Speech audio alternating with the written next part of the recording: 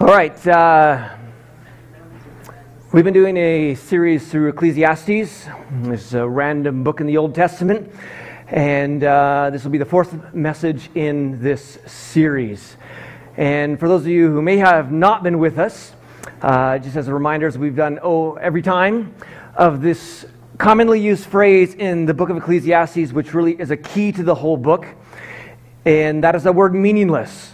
It's repeated over and over and over and over again in this book that, everything is meaningless. It's meaningless. It's meaningless. And as we have noted, this English word gets us off track a little bit from the actual Hebrew word. And as scholars note, the Hebrew word gives us a whole different meaning to this book. And the Hebrew word means, it's havel, which means smoke. It means mist. It doesn't mean like it's completely meaningless as in junk. It just means it's smoky. Life is smoky. And we've been talking about this idea of smoke that we see smoke, but we can't quite grasp it. And smoke is a bit uncontrollable. It just kind of goes where the wind goes. And sometimes it goes in our eyes. And, sometimes it goes the right way. And the author is saying that life is like that. Life is like smoke. We cannot control it. Sometimes it goes in different directions than we expect it to go, and that life is short, just like smoke. It only lasts as long as the flame. And so our life is short, and it's uncontrollable. And so the author's been trying to help us see the gifts of God in the moment, instead of trying to control our future and, I'll be happy if I retire, I'll finally get there, when I get all my money, if I finish this renovation. It's not all about the future, because you can't always control that. It's smoke that might not happen. But you can meet with God right now in the moment, as you're renovating that house, as you're going to work, as you're carrying out the day, to see God in the moment and to see every moment as a gift. That's kind of the general overview. And last week we talked, there's kind of three major themes: work, pleasure, and wisdom in this book. And last week we talked about the idea of work and just some of the reflections. And of course, this teacher, and one of the purposes of wisdom literature, as we've talked about, is to really stretch us and to even get us to a place that's quite uncomfortable. And, he was very honest about work and the fact that work creates a lot of anxiety in us, and sometimes it keeps us up at night, and work can be very dangerous at times, and work sometimes is super frustrating. But at the same time, he says, when you see work as a gift and you look for where God is at work, all of a sudden your work can come alive in a new way. And he talked about, not being lazy, both hands down, not working. He talked about not working too hard with both hands all the time, 7 days a week. He talked about work and rest, that you have one hand work and you have another hand that's kind of resting, this balance he talked about. And today we're going to talk about pleasure. This is one of the other main topics of this book, is this idea of pleasure. And in chapter 2 he says, I said to myself, come on, let's try pleasure. He's doing kind of this life experiment where he is trying to find ultimate meaning in these different things, and trying to take work, for example, and take it to its extreme to find the pluses and minuses and to see where God is in it. And he does this with pleasure. He kind of takes pleasure to the extreme, seeing the pros and the cons and where God is at work in pleasure. And so we're going to talk about God and pleasure today. A lot of folks think God is kind of like this when it comes to pleasure. God is, when we start to get, too much pleasure in our life, or we start to enjoy something too much, and God is like, this is not the way it should be. You're not to be enjoying your life, The God is only about, sacrifice and discipline, and, your life has got to be miserable because you need to be sacrificing and you need to be doing all the things you don't want to be doing. I'm going to send you to Africa or something like that. Some people have this perspective of God that as soon as they begin to feel pleasure, they feel guilty, or that they're sinning somehow, because God is not into pleasure. That God is almost like the fun police, a person or a group of people who make others stop having fun. If we start to have too much pleasure in our life, then God's like, shut it down, because you're not allowed to have too much fun or too much pleasure or joy in your life, because God is not into pleasure. That if we put up these three words, some people would say, well, there's one word that does not fit in that list of three, and it's God. Fun and pleasure and God, that is not a mix because God is not into pleasure. And you may not think this outwardly, but a lot of folks subtly, deep down inside, actually believe this. That when they begin to experience pleasure in this world, there's something that wants to pull them back and rein in that laughter, rein in that fun, rein in that pleasure, because, this must be off a little bit because God and pleasure do not mix. And this is why we have all these terms like sinfully good and guilty pleasure and sinful delight, and like this is sinfully good, this cake or this pie, because if I enjoy it too much, it must be wrong. And in fact, we have a whole line of foods based on this idea, sinful bakery and sinful colors, and we got sinful red wine and guilty pleasure wine, and forgetting that Jesus himself made the best wine and about 700 bottles of wine for a party. But there's a subtle idea that somehow if this food tastes good and I start enjoying this food too much, or I start enjoying my things too much, or maybe, the outdoors too much and I take too much pleasure, and that somehow that's a sinful pleasure, or it's a guilty pleasure, that I should feel bad about it because God and pleasure don't mix. And so we're talking about God and pleasure today.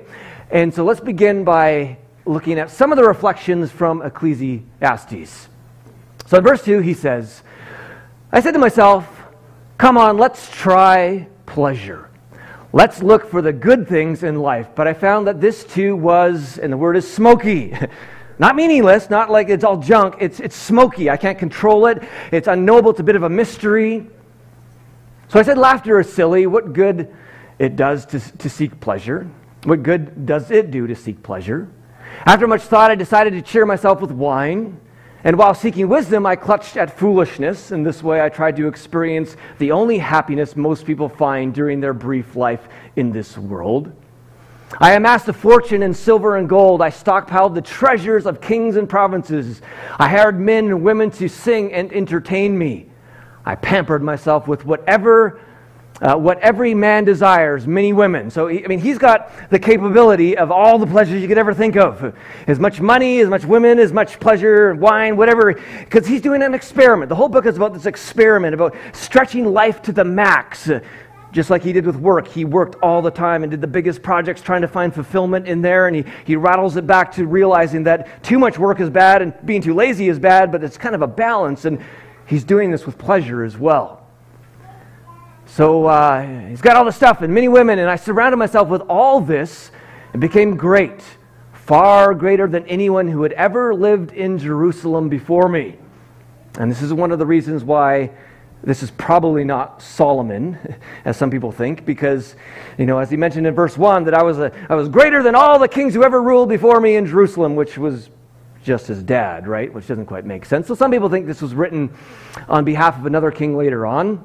But anyways, he's got all this stuff, and still, he says, my wisdom never left my side. So he's thinking through this as he's trying all these pleasures. He's trying to carry this out in a wise way, thinking through this. Can I find ultimate fulfillment in this or not? And throughout this experiment, I let myself have anything my eyes desired, and I did not withhold from my mind any pleasure. Just imagine that. Like going on this extreme pleasure rampage, if you will, as he goes and just experiments with everything possible because he's got all the means. He's a king in those days in a patriarchal world. He had all the power. He could do whatever he wanted. And so he immerses himself in as much pleasure as possible. And he says, I even found great pleasure in hard work, a reward for all my labors. But as I looked at everything I had worked so hard to accomplish, including all that pleasure, he says, it was all so smoky, like chasing the wind. There was nothing really worthwhile anywhere. In other words, he does this grand experiment, just like he did with work, and next week we'll talk about wisdom. He does this with pleasure, and he's like, in the end, it's just smoky. I can't control it. I didn't find ultimate meaning there. I couldn't quite grasp what maybe I was looking for. It's like smoke. But again, he's not saying it's unworthy or worthwhile or meaningless in our English. He says that it's smoky because he concludes this way. He says, so I decided there is nothing better than to enjoy food and drink and to find satisfaction in work. And we talked about that last week. But then he says this, then I realized that these pleasures are from the hand of God, for who can eat or enjoy anything apart from him. So he has this other conclusion that at the same time, it's kind of smoky. It didn't bring the ultimate happiness, but at the same time, he says that all these pleasures, that this idea of pleasure in this world is actually from the hand of God. And so he has this conclusion that God isn't against pleasure because they're actually from the hand of God. And so the same idea of work, that work is partly from God. And so look for God in it. And he's going to have the same idea with pleasure, that we need to look for God within our pleasures because they are from the hand of God. And it's going to be difficult for some folks because, you know, we have often, especially historically in the church, dismissed sort of the natural realm from the spiritual realm.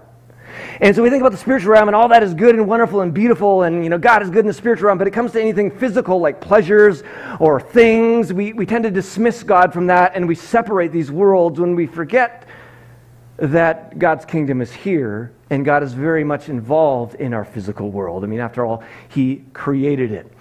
And I just want to look a little bit at why sometimes we push back this idea of God being involved in our pleasure and God being, you know, like he says, that these pleasures are from God, the author of Ecclesiastes says. But right back from early church history, there's been sort of a pushback in the church when it comes to God and pleasure. And we'll talk a little bit about the idea of sexuality, because really this is where it stems from. The early church fathers and a lot of those teachers were, in their interpretations of the Bible, affected by their culture. Just as when we interpret the Bible, we're affected by our culture. There is no one who can ever say, no theologian, not you or me, who could ever say, I interpret the Bible without being affected by my culture. Everyone is affected.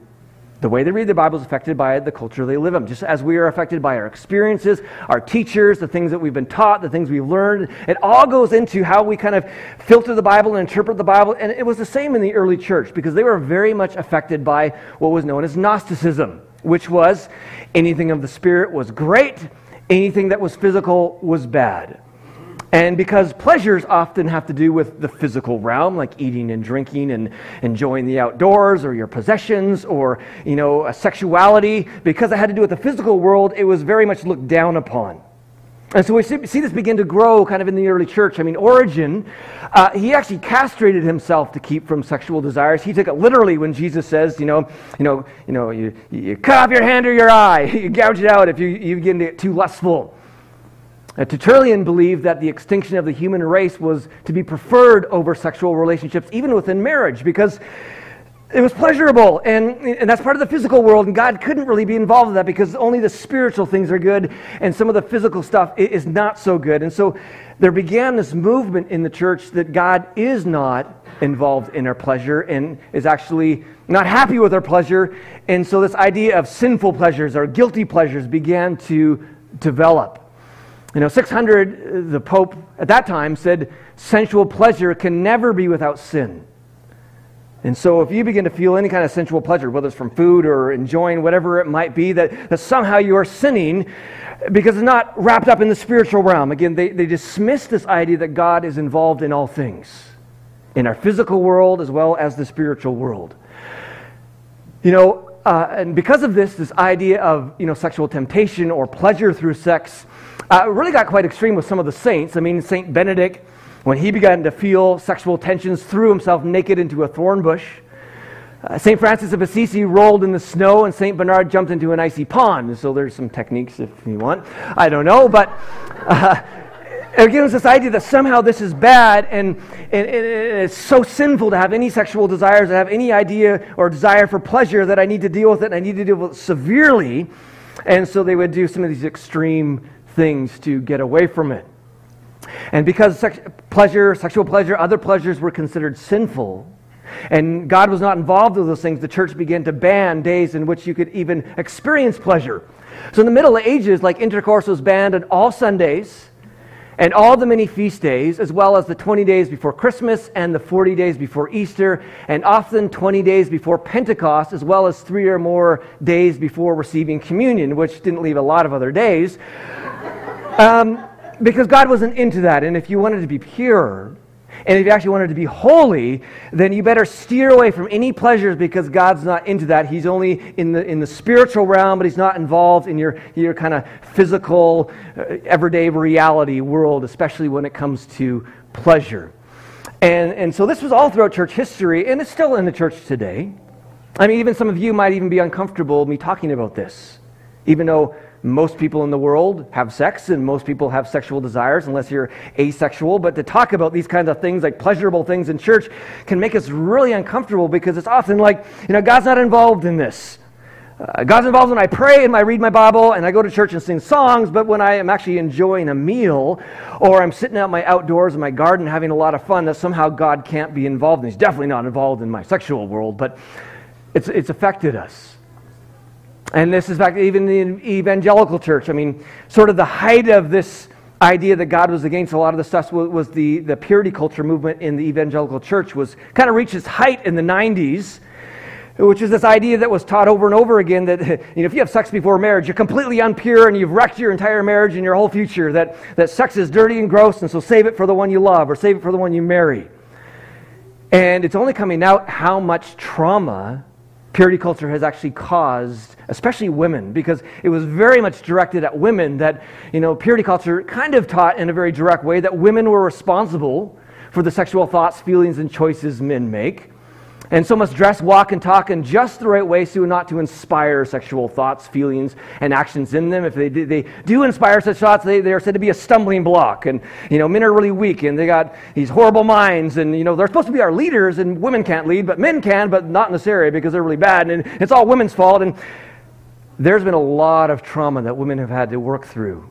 For both men and women because of purity culture. Because for many men, they've struggled with my mind is just horrible and rotten and gross. And for many women, struggling with body images because they were taught that their bodies were horrible, rotten, and gross. And, so save it for marriage. And then it's all of a sudden good for some reason. But it partly stems from this idea that anything pleasurable, God's not in it.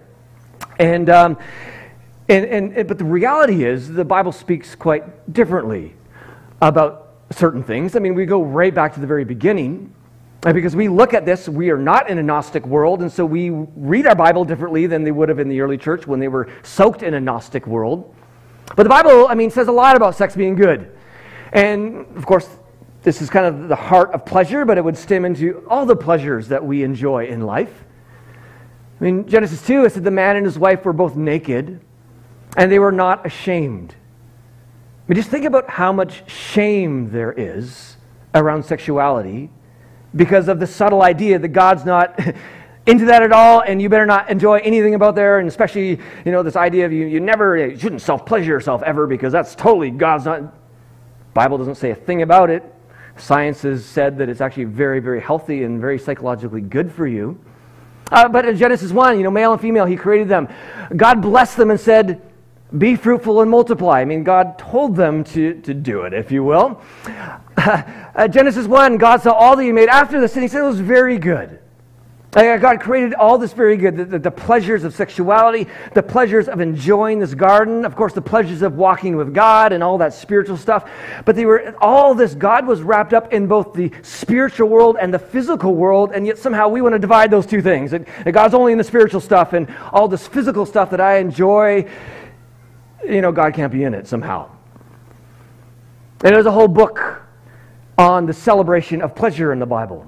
It's called the Song of Songs, and we see these beautiful pictures of pleasure between people, like in Song of Songs 7, I belong to my beloved, and his desire is for me. Come, my beloved, let us go to the countryside, let us spend the night in the villages, let us go early to the vineyards to see if the vines have budded, if their blossoms have opened, and if the pomegranates are in bloom. There I will give you my love. That this book really is a celebration of the pleasures that God has given us, and this picture that God is in them and celebrates with us. And of course, this book can be quite sexual at times because, and again, that might push us away a little bit, but God created that stuff, and He's involved with that stuff because He is involved in that world. We see, like in Song of Songs 7, it says, your breasts, are like clusters of fruit. I will climb the palm tree and I'll take hold of its fruit. They can get quite sensual.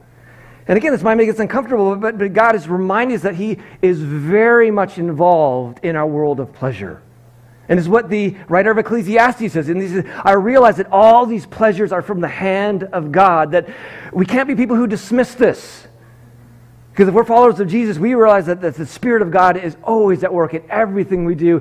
And it is a gift from God, and to see God in all we do, including our world of pleasures. Now, there are some people who interpret the Song of Songs not in a literal way that talks about the celebration of sex. There are some who interpret this more allegorically, and there's nothing necessarily wrong with that.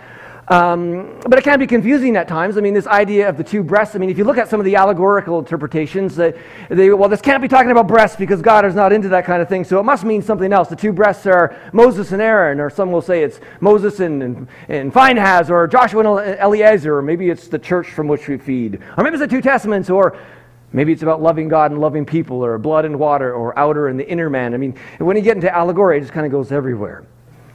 There are some people who hold to this, and maybe some of you do, and that's okay. I'm not going to argue that. But, modern scholarship has moved away from that. And part of the reason is because a lot of this allegorical interpretation kind of grew up in the Gnostic world where, physical things are bad and spiritual things are good. Dr. Temper Longman said, this song is, first of all, a celebration of sex. Or Dr. Horace Hummel, a scholar, said modern scholarship has moved massively and almost unanimously away from allegory. Because there is this reclamation, if you will, of this idea that God is involved in all of our lives.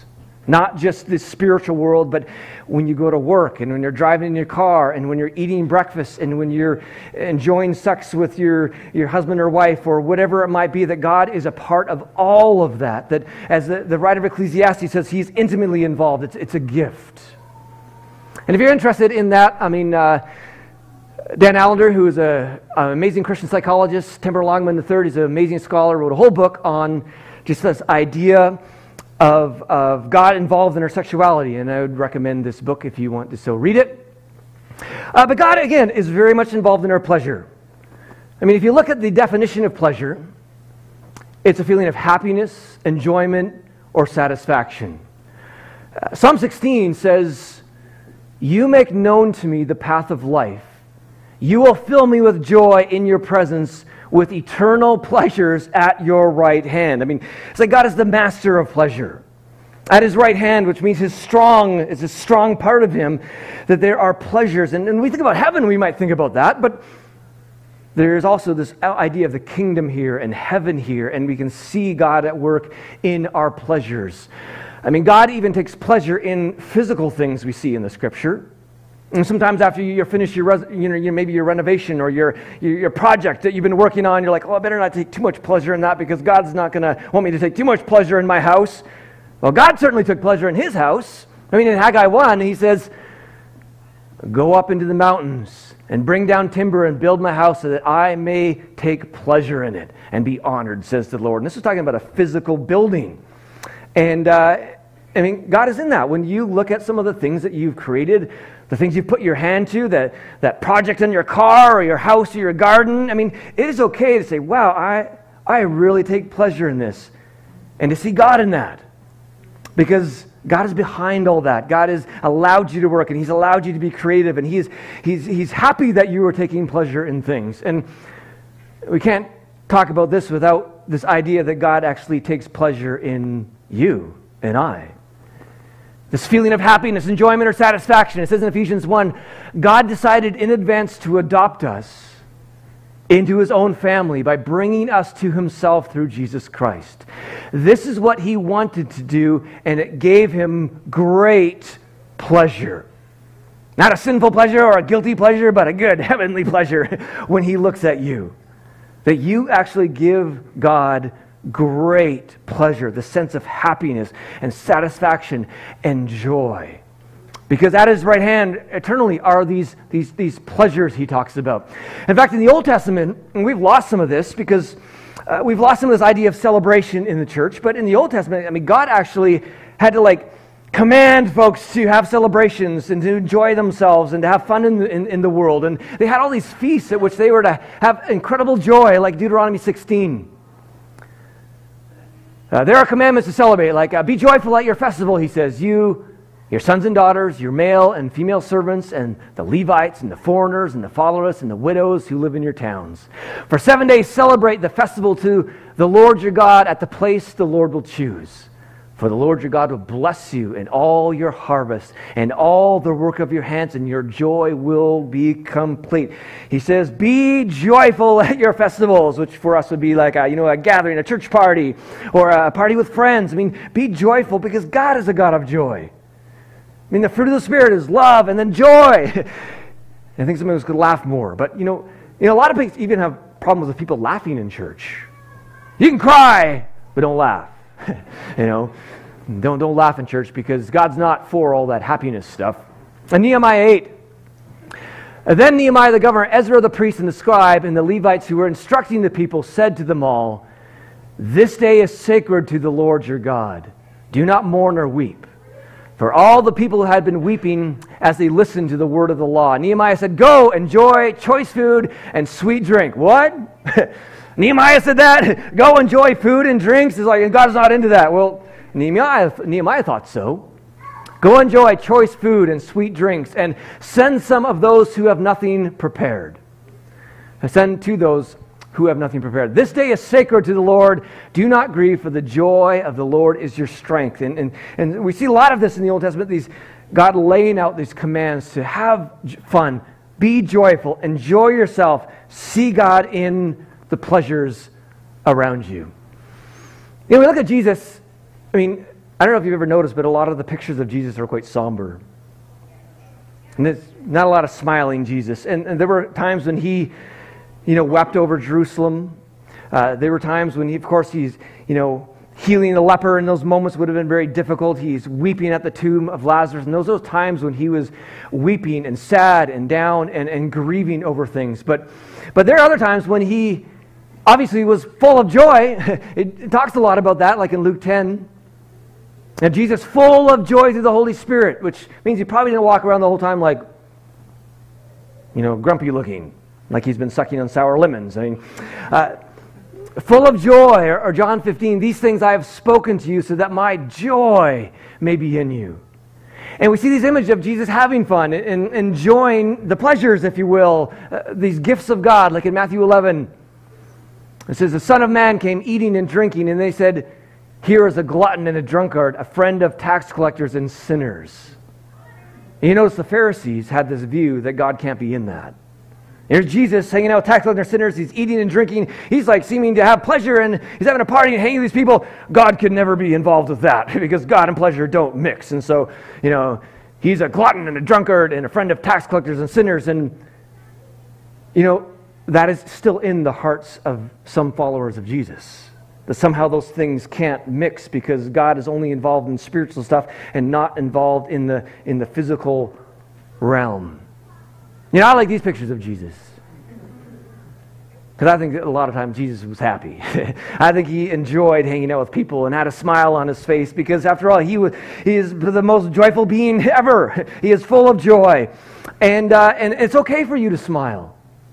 And it's okay for you to have fun, and it's okay for you to enjoy things in life and to actually feel deep pleasure. And in that moment, say, I am worshiping God to the full in this moment because I'm experiencing these gifts that he has given me, which is these immense pleasure, whether that's in your work or in your sexuality or in whatever it might be.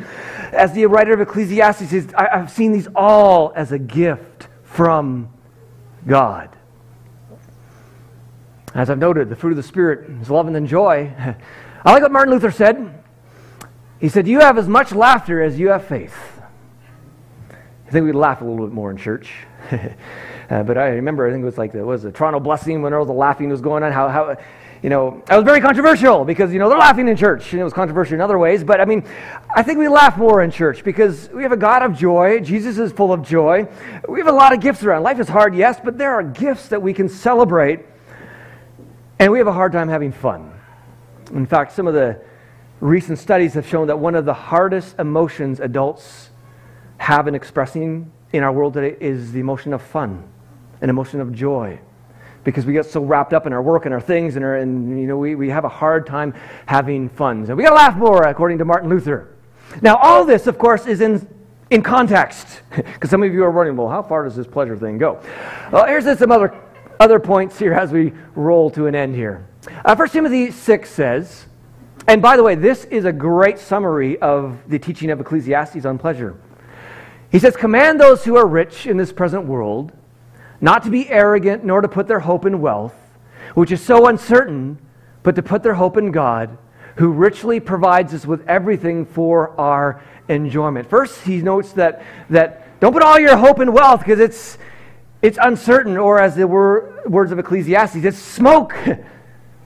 Don't put all your hope in pleasure because it's smoke. Don't put all your hope in work because it's smoke. Don't put all your hope in wealth because it's smoke. It could disappear. We don't know what's going to happen tomorrow in our world. You can't find your ultimate hope in that. It'll always lead to disappointment.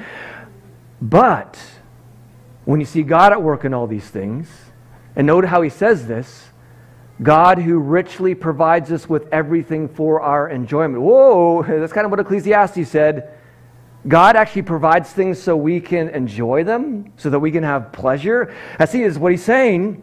Again, we want to dismiss God from enjoyment or dismiss God from our pleasures.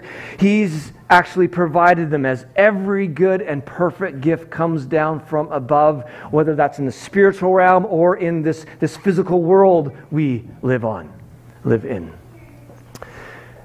Ecclesiastes 7:4. And just to balance this out a little bit more, he says, the heart of the wise is in the house of mourning, but the heart of fools is in the house of pleasure. I mean, pleasure is good. It's a gift. It's wonderful. We celebrate it. But that's not our whole world. And as he does this grand experiment of experiencing every kind of pleasure, he has some of these summaries. And one of these summaries is, it's not good to be in the house of pleasure all the time, because there are people who are hurting and people who are in need, and people who are grieving, and you also need to be able to sit with those folks. As the scriptures say, you rejoice with those who rejoice, and you mourn with those who are mourning. Enjoy pleasures as the gift of God, and enjoy, have fun, laugh, but also you got to sit with the real world.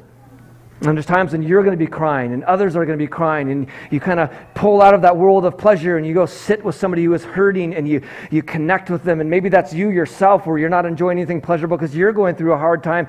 Again, this idea that life is like smoke. You can't control it. You can't live in the world of pleasure all the time, but you don't want to live in the world of misery all the time. But look for these gifts of God around you. And this idea that pleasure alone cannot bring happiness is part of what Ecclesiastes is saying. 2 Timothy 3 says that there are lovers of pleasure rather than lovers of God. And people who are trying to find ultimate meaning in pleasure without God, or people who, on the other hand, are having all these pleasures but dismissing God. And the church has done that a lot, where they just separate these two things rather than seeing God at work and loving God and seeing the gift of God in pleasure. Colossians 1. The Son is the image of the invisible God, the firstborn over all creation. All things have been created through him and for him. He is before all things, and in him all things hold together. You cannot dismiss the presence of God from anything in your life. All things hold together. That means those moments of pleasure, whatever it might be, God is wrapped up in it, and he's in there, and he's so intertwined because you can't even separate him. He created, and he's ingrained, and his spirit is there. I mean, God is very much involved in your world of pleasure. And the ultimate meaning, I think the book of Ecclesiastes would say, is when you begin to realize that. When you don't dismiss these two things, you don't live for pleasure alone, but you begin to see God in that you can begin to experience some of the deepest pleasures, when all of a sudden you don't have to say that was a sinful delight or a guilty pleasure. You can say that was a heavenly delight. That was a kingdom pleasure, because God was wrapped up all in that as I was enjoying that moment, or whatever that thing might be. And just in conclusion, I just wrote this out as a conclusion to this topic. The more we pursue pleasure on our own terms, the less we will have. Some think that seeking pleasure comes at the expense of controlling, disregarding, or shaming others. This is empty pleasure at its best. When we experience pleasure on God's terms, we will actually experience more of it. The deepest pleasure exists within a context, the context of God, love and consent. Pleasure is true when your actions aren't harming others. Pleasure should never control, harm, shame, or enslave another. And so pleasure is wrapped up in this idea of loving God and loving people. And when you pull pleasure and loving God and loving people into this mix, I mean, that is when you experience the deepest pleasure in life. And so Ecclesiastes would say, it's not your ultimate hope, but see God in it and involve God in it.